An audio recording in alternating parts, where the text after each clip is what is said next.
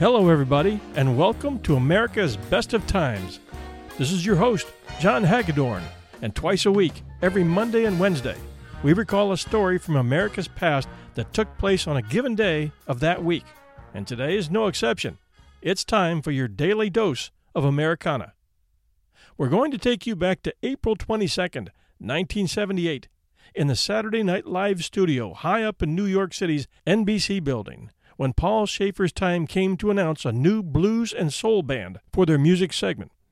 The band launched into a frenzied tempo, and two performers dressed in black suits with thin black ties, black fedora hats, and Ray-Ban dark sunglasses rushed out amidst loud audience applause, grabbed the microphones, and introduced themselves as the Blues Brothers, Joliet Jake E. Blues and Elwood J. Blues, already known to SNL fans as John Belushi and Dan Aykroyd.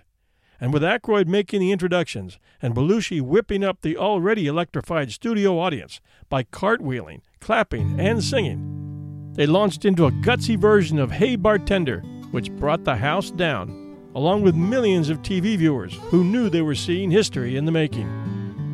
Fans of the show who had been with SNL at their start in 1976 might have recalled Aykroyd and Belushi singing I'm a King Bee, performing as Howard Shore and his all-bee band, wearing bee suits and featuring Dan Aykroyd on harmonica and Belushi on vocals, belting out the blues in a style very much reminiscent of Sam and Dave in 1967 when they performed hits like Gimme Some Lovin' and Soul Man, a Steve Winwood song that Sam Moore is still performing well at last check.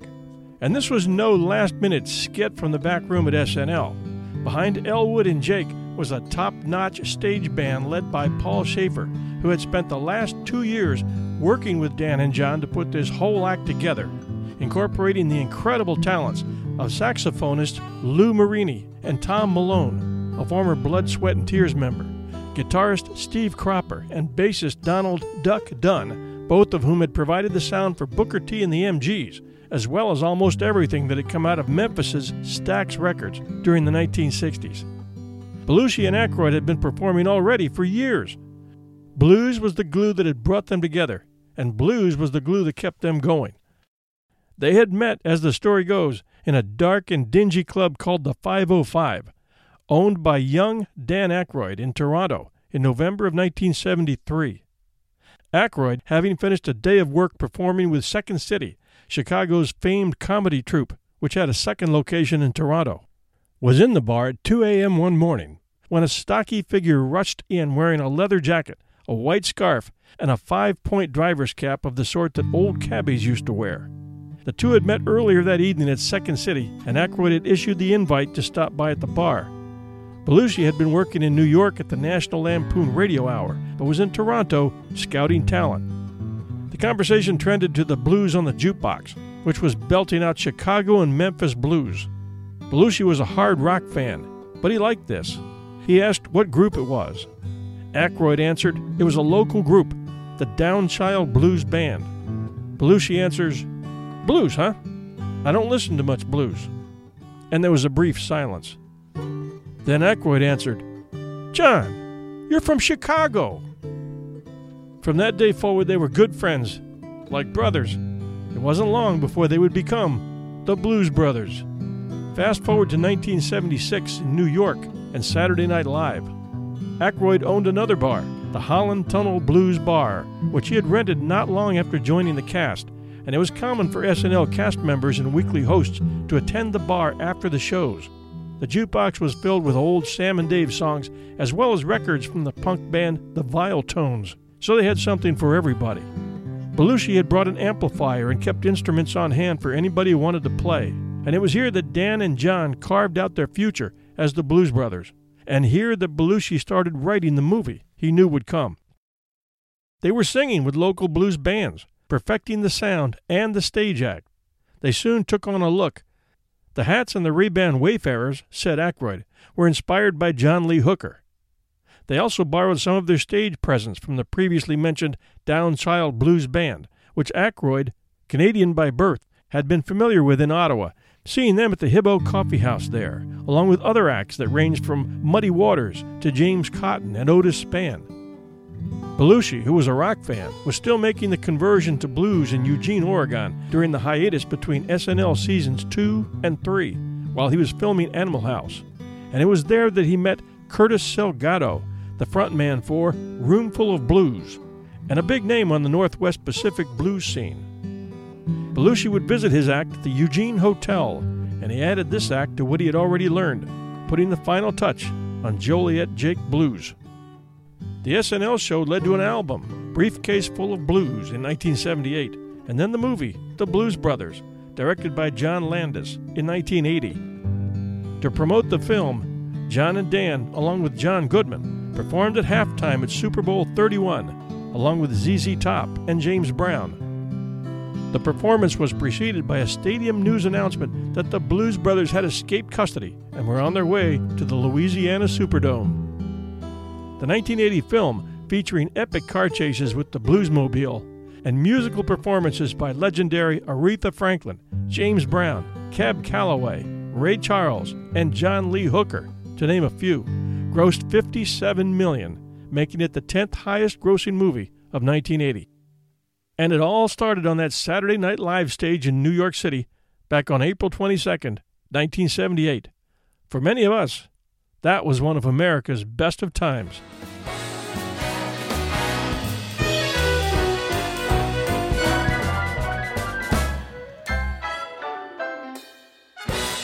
Thanks for joining us at America's Best of Times, where every Monday and Wednesday night at 8 p.m. we release a special story from America's past.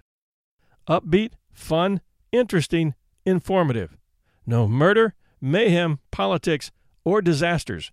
You can find that everywhere, every day. And best of all, we're available 24/7 at iTunes Podcast app, Stitcher.com, Podbean, and our terrific host, audioboom.com, and everywhere else great podcasts are found. We have 2 other 1001 shows out there, and we encourage you to give them a try. Those are 1001 Heroes, Legends, Histories, and Mysteries, and 1001 Classic Short Stories and Tales. America's Best of Times is a proud member of the 1001 Stories Podcast Network, where you can catch all our shows and archives at 1001storiespodcast.com. And we encourage your posts at facebook.com/America's Best of Times. Most of all, we're brand new, and we need your reviews at iTunes. Reviews are needed for new shows like ours to catch on and do well. We'll be back real soon with more of America's Best of Times.